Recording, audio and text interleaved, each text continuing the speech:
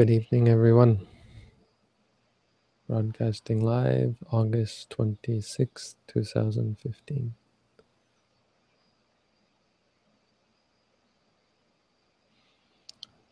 Today we have a quote from the Milinda Panha. So again, not the words of the Buddha. Robin, would you like to read for it? Would you mind reading for us? Sure. As a mongoose approaches a snake to seize it only after having supplied his own body with an antidote, so too the earnest student of meditation, on approaching this world, abounding as it is in anger and malice, plagued by quarrel, strife, contention, and hatred, must first anoint his mind with the antidote of love. Again, the danger, there seems to be a theme here. It's a good quote, seems like a proper translation, but it's a part of a much larger whole, much larger. If you read through the list, they're beyond count. There's at least, looks like to be almost 100 similes.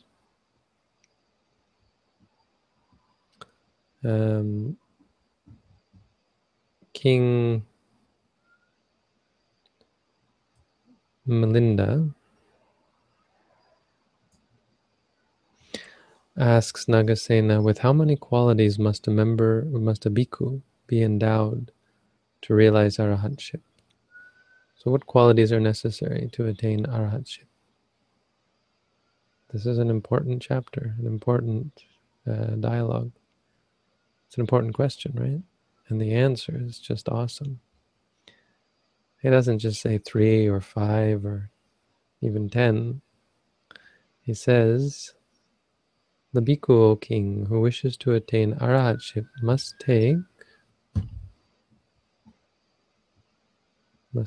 is an odd translation, take 1 quality of the donkey, 5 qualities of the rooster, 1 quality of the squirrel, 1 of the female panther, 2 of the male panther, 5 of the tortoise, 1 of the bamboo, 1 of the bow, 2 of the crow, 2 of the monkey, 1 of the gourd, 3 of the lotus, 2 of the seed, 1 of the sal tree, 3 of a ship, 2 of an anchor, 1 of the mast, 3 of the pilot, 1 of the sailor, 5 of the ocean, etc., etc., etc., etc.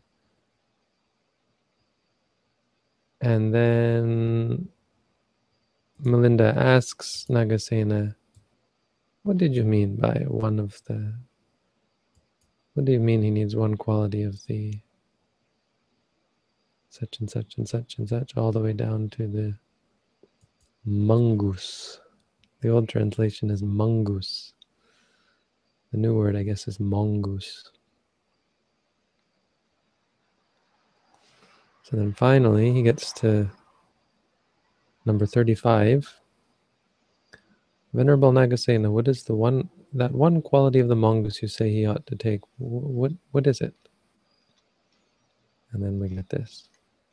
So it's perfectly valid and it's a great teaching. It's just that there tends to be an emphasis on metta. If you've noticed, Buddhists tend to emphasize this because it's nice, it's comforting. It feels good to practice metta, and that's a good thing. There's nothing wrong with that. It's just that the need to feel good is problematic, and metta isn't going to bring you by itself to arahantship. So it's actually taken out of context like this. And it's not a proper representative of the series of teachings. It's important. It's an important protection. Metta is an antidote. And it's not an antidote, it's like a protection. So the point is that snakes are poisonous, and apparently the mongoose has a way of neutralizing the poison. Metta is something that neutralizes the poison. It keeps the poison of hate, the poison of anger, the poison of malice and quarrel and strife and contention from overcoming the heart. Metta is one of the 4 protective meditations. There's Buddha, mindfulness of the Buddha protects you from doubt or uncertainty. Mindfulness of death protects you from laziness, complacency. Mindful or meditation on repulsiveness protects you from lust. Meditation on metta protects you from anger. So these 4 are the 4 protective meditations. Metta is one of them, and it's one of the great Brahma Viharas, the abodes of God, godly abodes, highest abodes, ultimate abidings. Because it's in samsara, it's it's one of the highest. These are ultimate, but they're still in samsara because it still involves thoughts about beings, about entities, which don't really exist. Nonetheless, it's a quality of an arahant to have metta, to give rise to metta easily. It's an important outcome of the practice as well. The best way to cultivate the 4 Brahma Viharas is to be enlightened, is to first cultivate insight meditation, because it clears the mind, cleans the mind, purifies the mind. A pure mind is much better able to give rise to love, compassion, appreciation, and equanimity. But I would recommend reading the entire section of the Milinda Panha. You can find it on Sacred Text. It's an old translation, but in some cases the old ones are good. So if you go to sacred-texts.com /BUD, you'll find this file.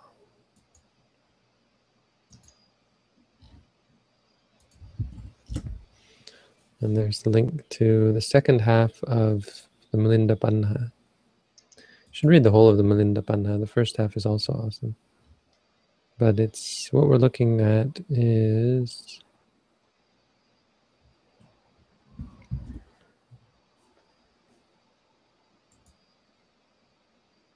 I don't know where it is now.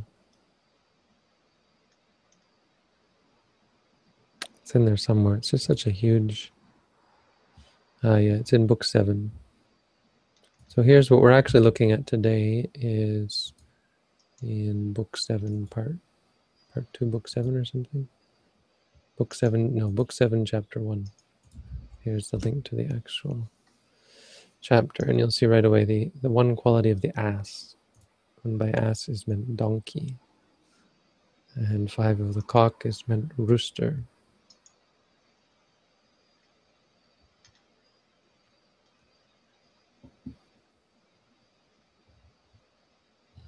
And so you can see where this teaching comes from. If you scroll down to number 35, you'll see, and one of the mongoose, and that's one of the mongoose. So then you have to scroll down and see. Actually, the mongoose is in the next chapter, I think, chapter 2.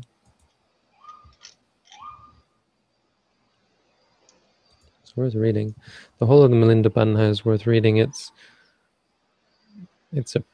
an awesome text, and there's some debate as to whether it was actually all between Milinda and Nagasena. Nagasena was the Arahant who's supposed to have given all these answers, but academics believe that it was over time added to, expanded.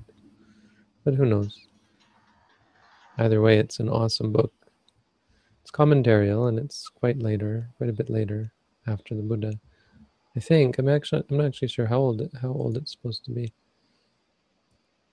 I'm not really up on these things. How old is the Milinda Panha?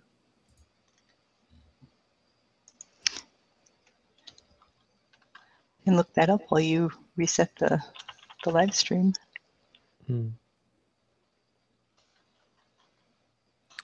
discussion about 500 years after the death of the Buddha. So it's around the time of the commentaries. You have to read the introduction.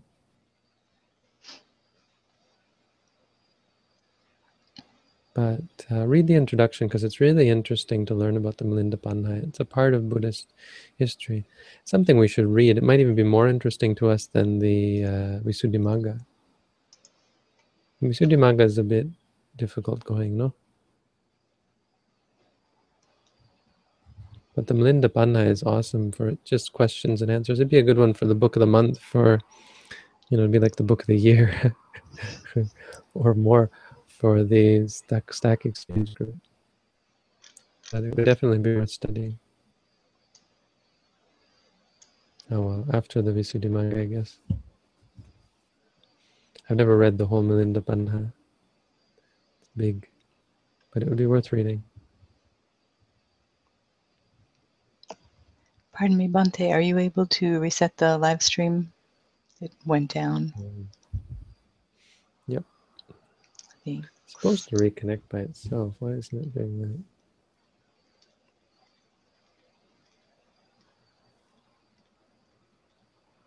It's on auto reconnect and it's not doing it.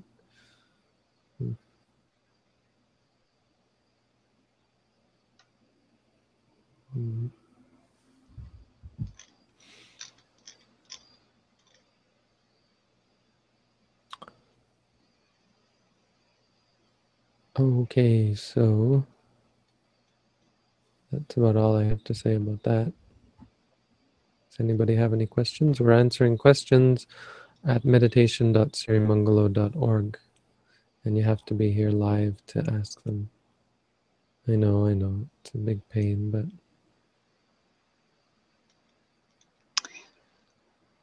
maybe we'll change that someday. We have someone who had to be at work, so he popped on and typed it in a little earlier. Maybe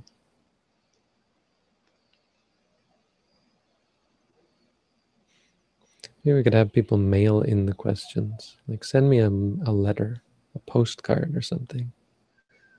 Then I can have them here and read them. I'll have a list of them. Because, going through email, and email is just too easy and people are lazy, and if you put the effort to mail it to me, then I know you really want an answer. I mean, by lazy, I mean a lot of the questions have already been answered and they're on the internet already. So I get a lot of questions, and I've as a rule stopped answering them via email, because the other thing is answering via email is, then you have to find a keyboard, a computer. If people sent me postcards, if you wanted a question answered on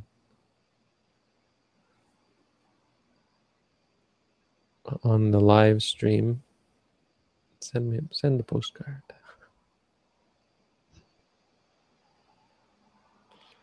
Mahosada is 2 words. Ryan's asking, what does Mahosada mean something? Mahosada, you have to read I guess you're maybe reading the Ummagga Jataka? Jataka 540, I don't remember. 542, 545. The Ummagga Jataka is the awesome one that I recommended everyone read. If you read it, the beginning gives you the answer. It would if you knew Pali. And it's a funny way to give it's almost as though they added to the story because of his name. You're kind of suspicious about which way it happened, but the story goes that Mahosada, oh, congratulations, just finished reading it. What did you think? Let me know. I'll start answering. Let us know what you thought of it. Whether it was right to say it's worth reading. So this woman gets pregnant, and if this woman gives birth, and as she's giving birth, the king of the angels, Sakka, realizes that this guy is going to be, this is the Bodhisattva, and he's going to be a great being. And so he wants to start him off famous. He wants to let everyone know how awesome he is. So he takes a root, like a heavenly medicine, and he sticks it in the baby's hand when the baby is being. If you read the online translation that's done by Kawal, it's wrong. I started translating it, and it says that he shows himself. He went down. The king of the gods went down and made himself visible, and stuck this root in the baby's fist. But what he actually did is made himself invisible. It's a mistranslation. Anyway, not a big deal. So he stuck this root in the baby's hand, and when the baby comes out, they wonder, what's he got in his hand? And they say, oh, he's got this root in his hand. Well, what the heck? How did he get this root in his mother's womb? And they take it from him, and they examine it, and they start using it, and they realize that it's this very, very potent, awesome, great medicine. And just the smallest bit of this root will cure any sickness. That's what it says. That's the story. So they give him the name of great medicine, Maha Osada, or Mahosada, when it comes together. Osada means medicine, Maha is great. So Mahosada means great medicine. Yeah, it's pretty epic. It's an epic Jataka. It goes from before he's born, and then detailing the birth, childhood, growing up, all the way until he's all the things it's a much a story. He becomes, well, first of all, he solves problems of all of his friends when he's 7 years old. He solves all these dilemmas. Then he's spotted by the king, and they want to test him, so he goes through all these tests put on by the king, and those are really funny. My favorite one is this, the kings, they want to test Mahosada, and so they say, well, if you're so wise, here's what we want you to do. The king is tired of his old pond, his old bathing pond, and he wants you to bring him a new one to the palace. So bring him a new bathing pond. And he tells Mahosada's village that if the village is incapable of doing it, he's going to fine every household 1,000 gold or something like that. And they bring it to Mahosada. And Mahosada says, oh, is that all? That's easy. He says, here's what you're going to do. And so he tells them what to do. Next morning, these men, big, strong men, show up at the gate, covered in mud and water and carrying ropes and pitchforks and clubs and so on, and demanding to talk to the king. And the king sees them, and he says, what's wrong? What are you doing here without what I asked you to get? And they say, oh, we tried, your majesty. We found a beautiful one, and we had her all tied up, and we're bringing her to the city. But when she got close to the city, she freaked and ran off. Here's what we ask, your majesty. Give us your old bathing pond, and we'll mate them together and bring them both back. Surely if she has a mate, she'll come back. So they turn it back on him, and of course he can't give them the old pond because it's a ridiculous request. So he gives them all these impossible requests, and Mahosada manages to solve them. And then finally he's made a advisor to the king, and then there's these 4 other advisors who try to sabotage him and to frame him for all sorts of things. And it's amazing what he does. Then he gets married, and then he falls out of favor with the king, and the king wants to marry this woman. And there's like other kings attacking this. The other kings come and attack their city of Videha, and Mahosada repulses them. And then they trick the king. The king is really dumb. He's a simpleton.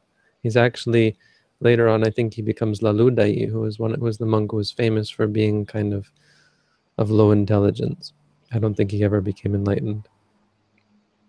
It was like he was like Goofy, basically. And so he makes all these silly judgment calls, and the enemy kings trick him into wanting to marry the king's daughter. And so, but they say you have to come to our city and get married there. And Mahosada goes first. Mahosada tries to stop him, says, "You moron! It's a trap. I mean, obviously." And the king expels him, and Mahosada, okay, fine, I'll go and fix things for him. And so he goes there, and that's the final part, really the climax of the book, how he manages to stop this king from falling into this trap.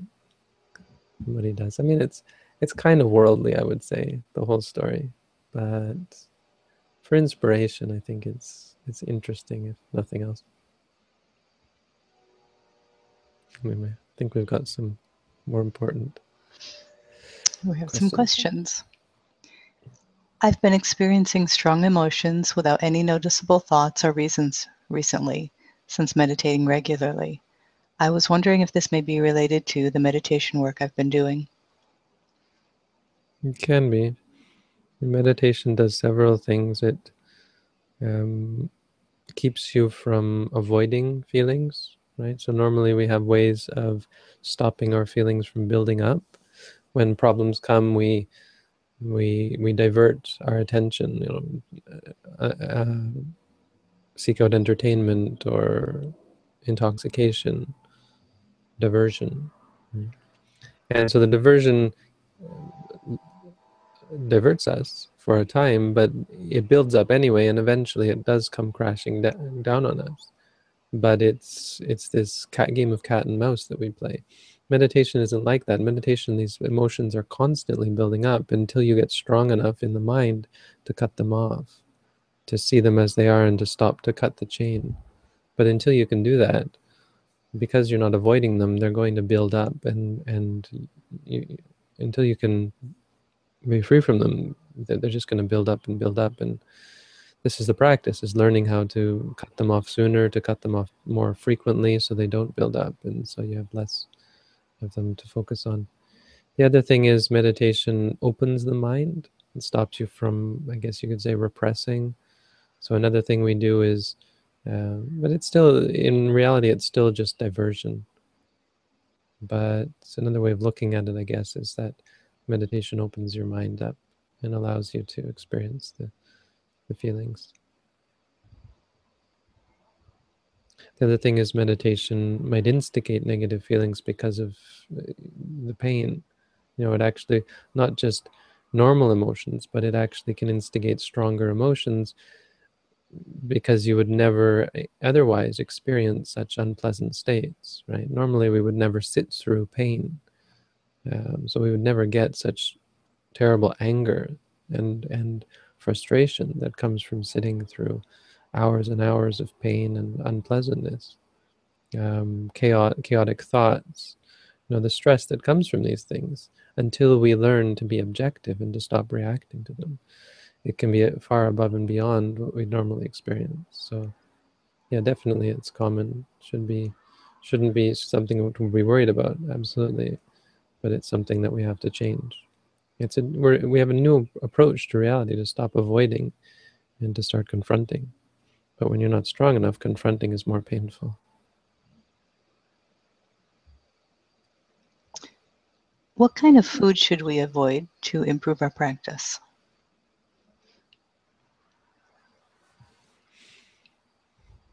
There's no teaching about that. There's no teaching on what food you should avoid. I just read something about how breakfast is, they were just praising breakfast again. But it was more for losing weight, which, no. You feel less hungry if you have a big breakfast, which is useful, still not as far as losing weight, but as far as being a monk or a meditator. It shows, in a way, how easy it is to keep the 8 precepts, how it's easier than you might think, because you have a big meal in the morning, and that tides you over for the day. But no, dietary restrictions are not thought to have any I mean, they're not taken seriously enough to be included in the teachings. Not that it's a food, but you don't recommend caffeine during meditation, right? Right, but yeah, I mean, drugs are another thing. Well, coffee, that kind of seems like not food, but, It's a it drug. goes with food. It's a drug. It's like chocolate, you might have an argument, but coffee, no. I mean, I don't know. Some people say they get high off of chocolate, but I've never felt that. But coffee definitely is a drug. Coffee doesn't, or chocolate doesn't have caffeine. It has theobromine, I think it's called, but that functions just like That it caffeine. does have caffeine. I'm not sure if it. It has theobromine, which functions exactly Similar. like caffeine. Exactly. Yeah, Mm. yeah. I've never felt it from felt anything from chocolate. Not like I feel from coffee. Yeah, I make a very strong hot cocoa with baking cocoa, and if you drink 2 cups of that, you're That's wired. true. I did that once, but it was still a bit of a different feeling. It's not exactly the same. But yeah, Yeah, that you're right. Yeah, I shouldn't have said exactly. It's very similar to caffeine. I definitely it was too much chocolate. I remember that. I did the hot cocoa thing with the powder, baking powder, or baking cocoa, whatever it is. It's very strong. Very strong. Is this the medicine, who you were referring to before, Mahasodha? Is this the medicine Buddha or Bodhisattva? No, Mahosada is the bodhisattva. It's just the name of the man who the bodhisattva was for that life. He was born and they named him Mahosada. There's someone else named Medicine Buddha, I believe, in Tibetan Buddhism, so no relation? No. No. Okay. Bhante, there are physical locations, for example, where I walk my dog or travel routes to work that trigger negative thoughts that I find hard to let go of. What can I do to help me cleanse these places without avoiding them? Well, there's no such thing as negative thoughts. You have to be careful. A thought can't be negative. A thought is a thought. If you think, I'm going to kill my parents or something, it's still just a thought. But if you start to have the desire to do something wicked and evil, like you want to do it, then that's a problem. But just having stray thoughts can be, it can be just a misfiring of the brain and so on. But yeah, it can be triggered by places. Places bring about memories, but they don't necessarily bring about emotions. Emotions can be negative. Emotions can be harmful. But it's important that you separate the thought out from those, because the thought is neutral. And if you can experience the thought or the recognition, you recognize something, when you go there, you can say knowing, or recognizing, or, if you have this, you feel in the mind, hey, I recognize that, or that reminds me of something. You can say reminding or recognizing, or just thinking or knowing, remembering. And that's it. If you can stick with that, then the emotions don't arise. When the emotions come up, I mean, it's part of our practice. There's no need to avoid such places. I mean, if it's extreme, if you have extreme states of obsession or whatever, their trigger, like people have PTSD, for example, then yeah, you might want to take it slowly. But I suppose you could. There's something to the idea if you couple meditation with exposure therapy, right? Where people talk about exposure, becoming exposed to things that you don't like can be useful, can be helpful. Well, I think if you have meditation, if you have mindfulness, there's an argument to be made there. And if you're cultivating mindfulness, then yeah, exposure would be useful. You mentioned before some spiritual beings that belong to Maya. Could these beings be beyond some of the organized religions of the world who teach their followers to worship them? I mean, behind some of the organized religions, I think. And by I'm Maya, sorry. you mean Mara? Maya is more a Hindu concept. It's a bit different. But I think you mean Mara. And I think I did mention that not belong to, but the Maras are sort of the higher angels who keep everybody intoxicated.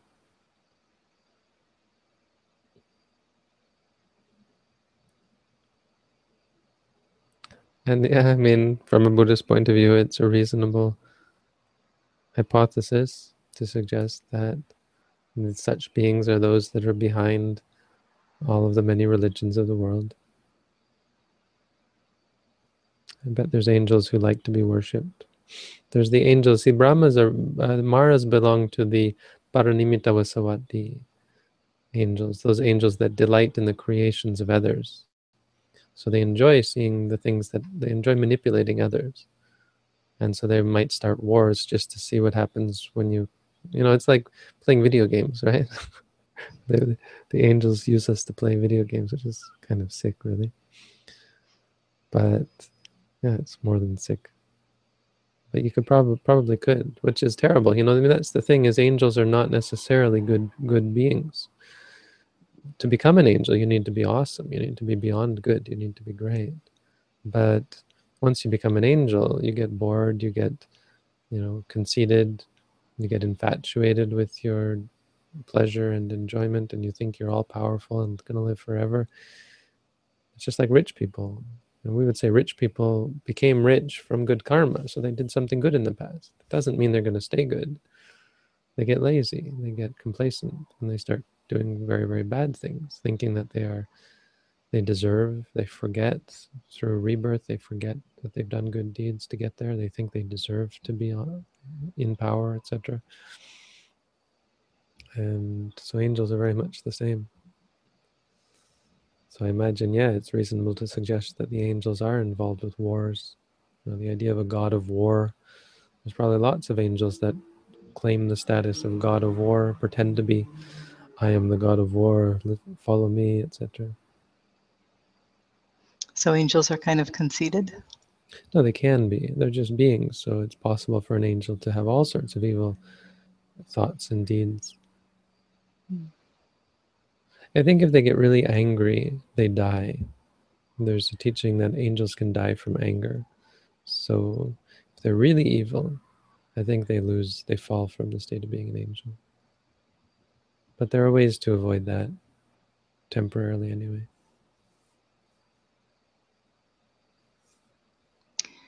Can one have emotional moments without attachment or reaction to it?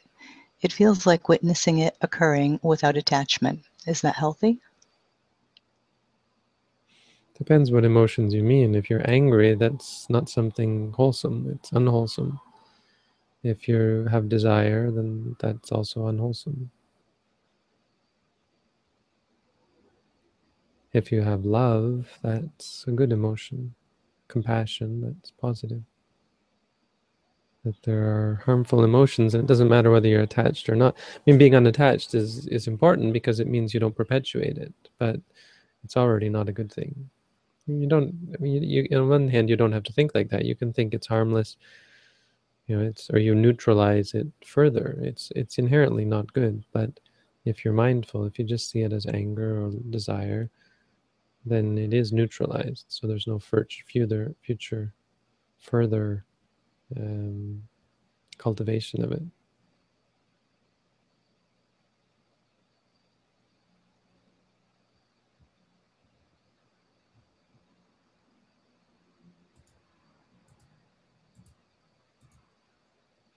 You know, since I've been doing these videos, interesting thing has happened.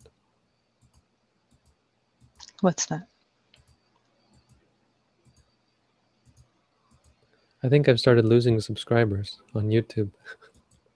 I was just looking at the analytics. There's this page that's like a dashboard that tells you all what's going on. Not exactly losing subscribers, but the number of new subscribers has definitely gone down. The number of unsubscribes has gone way up. Oh, maybe because people are getting a notification every single day about a new video. Are you getting notification every day about a new video? I took my notifications off just because my phone buzzes enough as it is. You get notifications like that? Oh dear. I was at one point, I forgot what it was, but it was something that was making my phone buzz. And since you often upload videos in the wee hours of the morning, my phone was buzzing at 2 and 3 a.m., so I did have to silence that part of it. But That's terrible. I think YouTube is. I don't think I'm getting any notifications for sure, but I think YouTube's on my spam list, probably for that same reason. yeah, it's all in the settings. You can get an audible notification like a Facebook message or anything else, but it is kind of annoying. Yeah, if you look at the day that I started doing these, the subscriptions went. Wow. But those are all the fringe people. I think your core, Yeah. your core viewers are probably really happy to see you out there so often. I mean, there's days where I lost 6 subscribers. I mean, I don't care. I mean, what is it? But I mean, it's something when you think, oh, maybe this is people don't like this. Maybe this is some. But what can I do? What does it mean? We're not going to stop doing these videos, right? It'd just be No. nice if YouTube didn't send out, once a day notifications.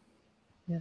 I mean, a I don't know person what just it's has to uploaded. go into their settings to remove the, whatever it is that makes your phone buzz. But I guess if other people upload once a week, some people want to get those notifications. Maybe.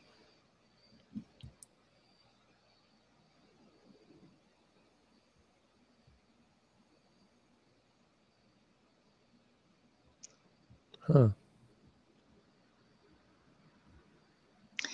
Aruna gets notification via email for Yeah. new. That's a better way to do it. That's what I think you can set it to that. But that's what I was getting. But I don't see them because I think I clicked that they were spam ones. And now they go to my spam folder. There's a new live stream. YouTube has a live stream interface, which we're not using. Wow. Oh, and there's an encoder. If I had an encoder, I think that's... yeah, I don't know. So this is Google doing too many things, and so there's Hangouts on the one hand, and then there's YouTube live streaming on the other hand. But I think the Hangout one is better, actually.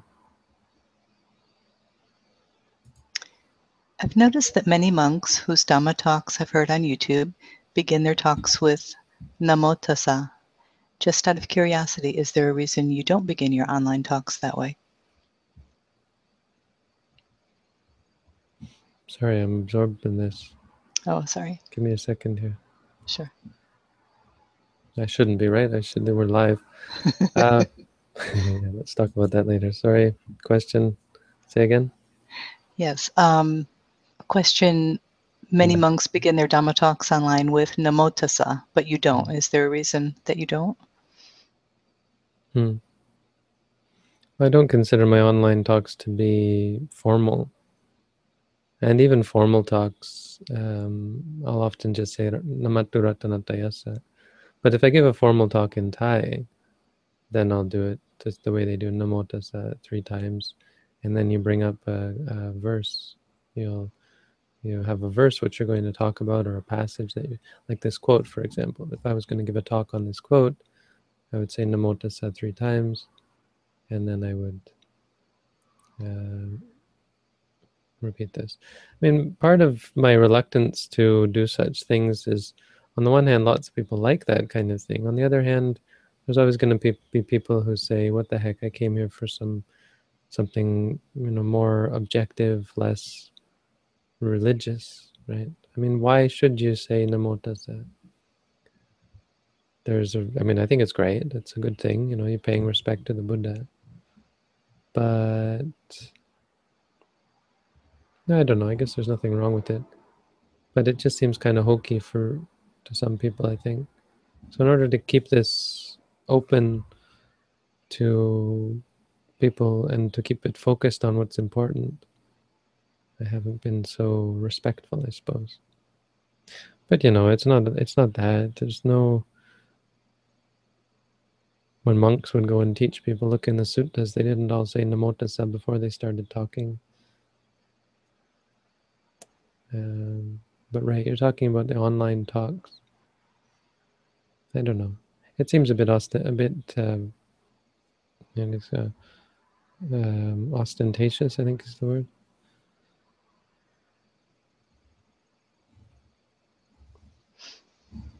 I guess there's a good argument for it. It's respectful, no? And it's tradition. We do start our Visuddhimagga class with someone taking refuge every week, which is nice. I think that's really nice. It's a good tradition. I guess it's part of the what is the audience? What is the context? So the context of YouTube, I think it's probably a bad idea because of this sort of the niche, I guess, that my channel is set to fill is a sort of a very secular, open, low barrier for entry. Just giving the bare facts and ideas about meditation practice. So to do something traditional like that, I mean, something that would appeal only to people who have faith in the Buddha, it's, I don't know. I mean, it's a tradition that has arisen. I don't think it's something that they did in the time of the Buddha. Though I can't say for sure.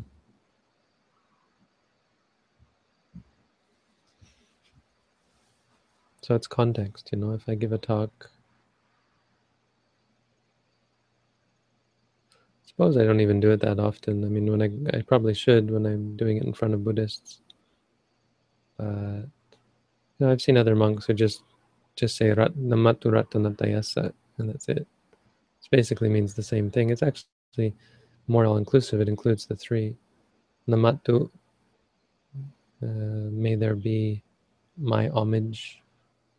Ratanatayasa, to the three Ratanas.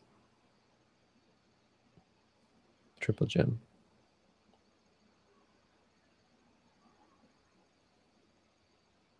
Oh, when you publish your video, you can uncheck the box saying notify. Well, there you go. That's what I must have done. Except I'm not publishing. These are automatically publishing. Doesn't work. See, that's the thing. That shouldn't happen for live streams. You shouldn't get notifications for live streams. But obviously people are, because I don't think people would be unsubscribing this month otherwise. Yeah, that's fine. I mean, what's a subscription, right? The subscription means you get those notifications. It doesn't mean you won't see these things. I wouldn't want to subscribe to my channel. Gee, getting daily updates. Simon wants to know if it's Mara making you lose subscribers.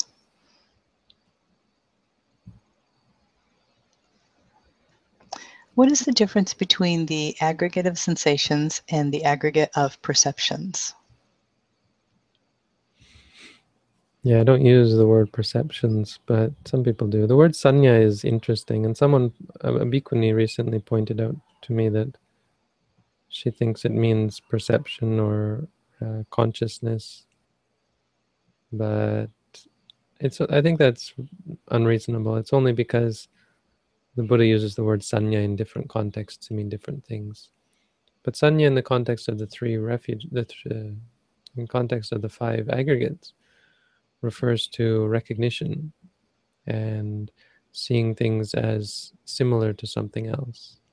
So when you see a shiny gold coin, and the recognition that it's shiny and that it's gold. Wait, the recognition. No, I don't know. The recognition of the color, that's gold. The recognition that it's gold, that is sanya. The mere experience is, there's just a simile I was thinking about, but it's not really important.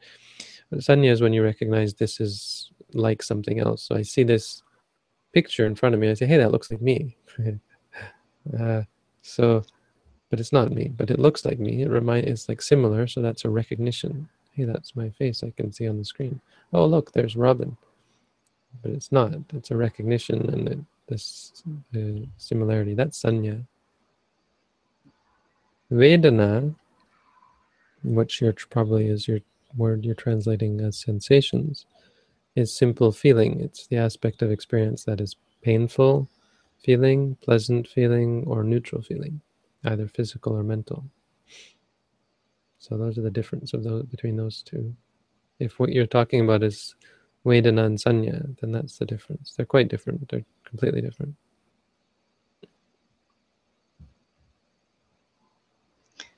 What's the difference between liking and disliking and craving and aversion? I don't understand how that's confusing. Liking is liking, disliking is disliking. I'm confused. They're opposites, right? It's like black and white. What's the difference between black and white? They're completely different. Desire feels like a magnet. Aversion is like the opposite magnet. Would you ever consider doing a live online meditation event? Sure. We could do from 8 to 9. We could do live online meditation. Oh, But a hangout on air, it would be, the problem is it would be recorded and people would get notifications. It's a bit ridiculous. Another thing we can do is have a webcam set up, which we did before.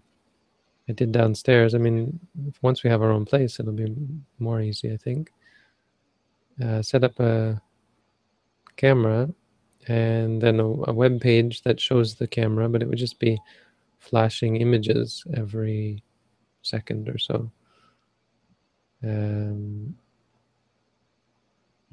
it's funny, that would be uploading. It's interesting. Yeah, uploading the image, and people could go to the web page and could see what's happening in the room at any given time. In fact, I could have that on 24/7, really, because it's uploading, and uploading for our internet provider, it doesn't count against our limit, so we can upload as much as we want.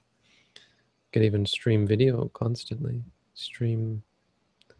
Could do a constant JPEG. You have to upload JPEGs, so it would be how many JPEGs you can upload.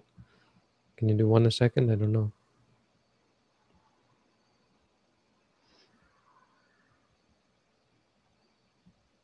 I assume so. that was cool when you had the webcam.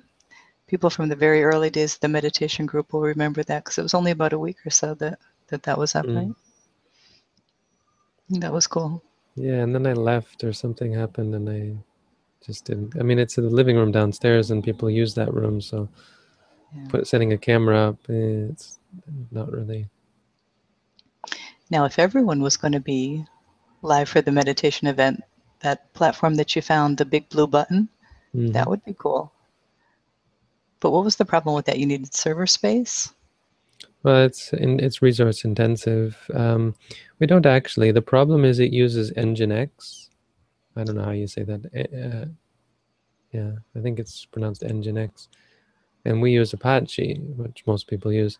Hey, I should talk to the Linux guys, see if they can move us over to this. So I've got reliable Linux people in Australia, who I guess we should just trust, right? Why not?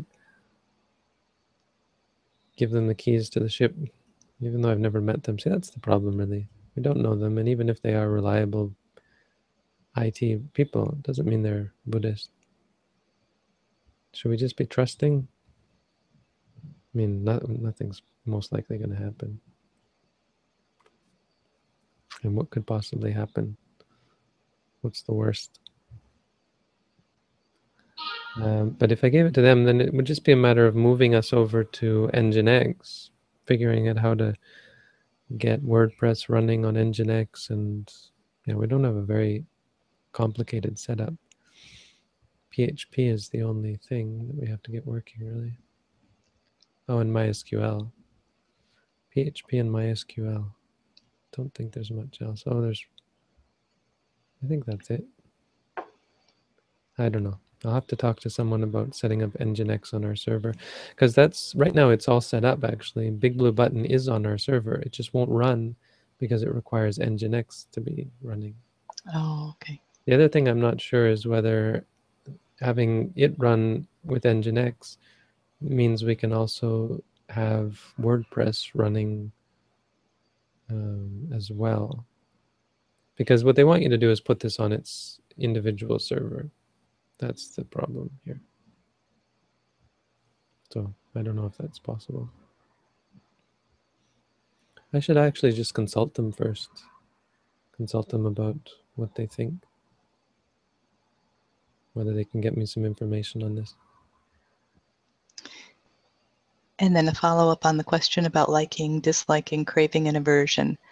The latter seems more attainable to eradicate. Oh, the pairs. The difference between liking and disliking and craving and aversion. I see. Well, they're just words, no? Liking is craving. Disliking is aversion.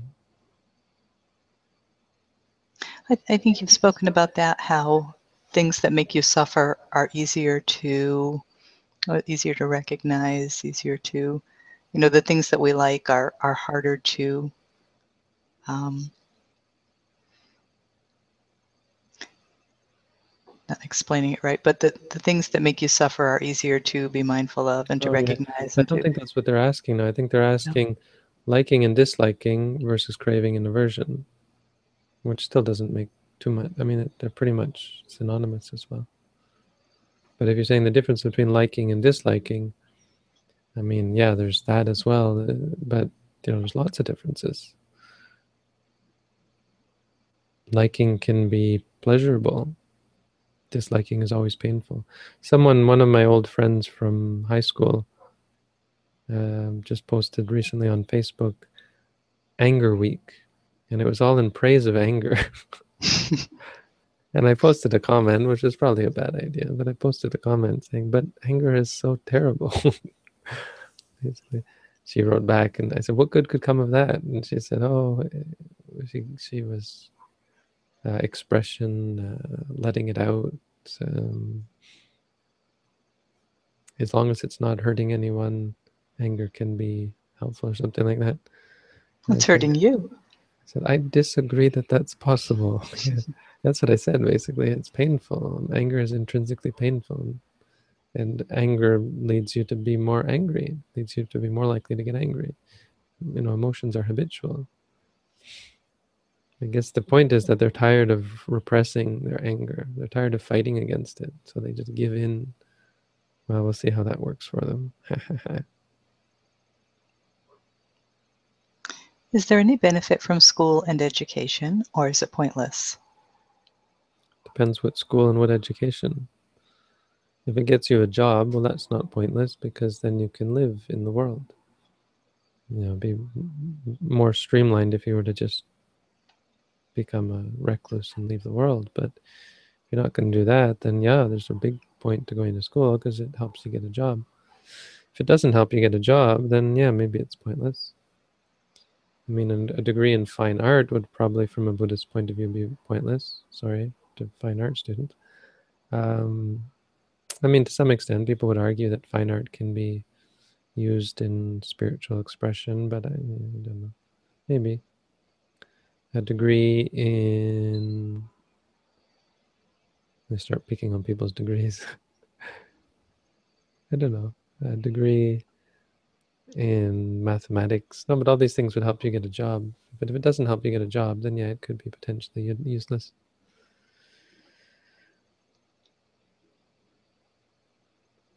On the other hand, even as a monk, some skills come in handy.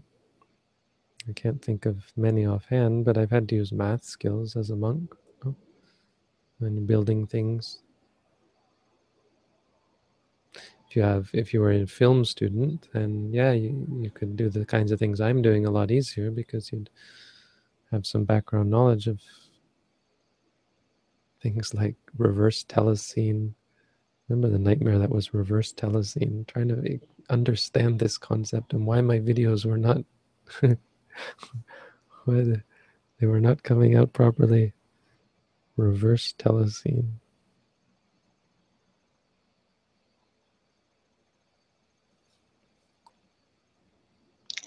Is all liking and disliking supposed to be eradicated? Yes.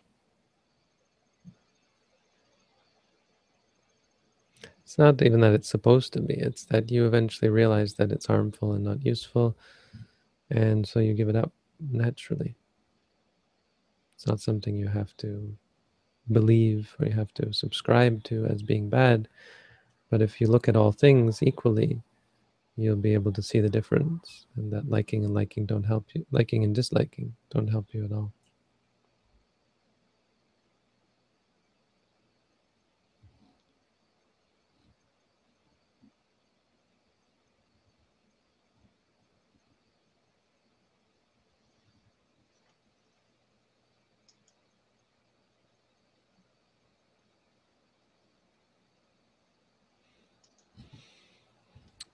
Okay, maybe we'll stop it there. It's been almost an hour. If you have more questions, should be back tomorrow. So see you all then. Thank you, Bhante. Thank you, Robin. Good night. Good night.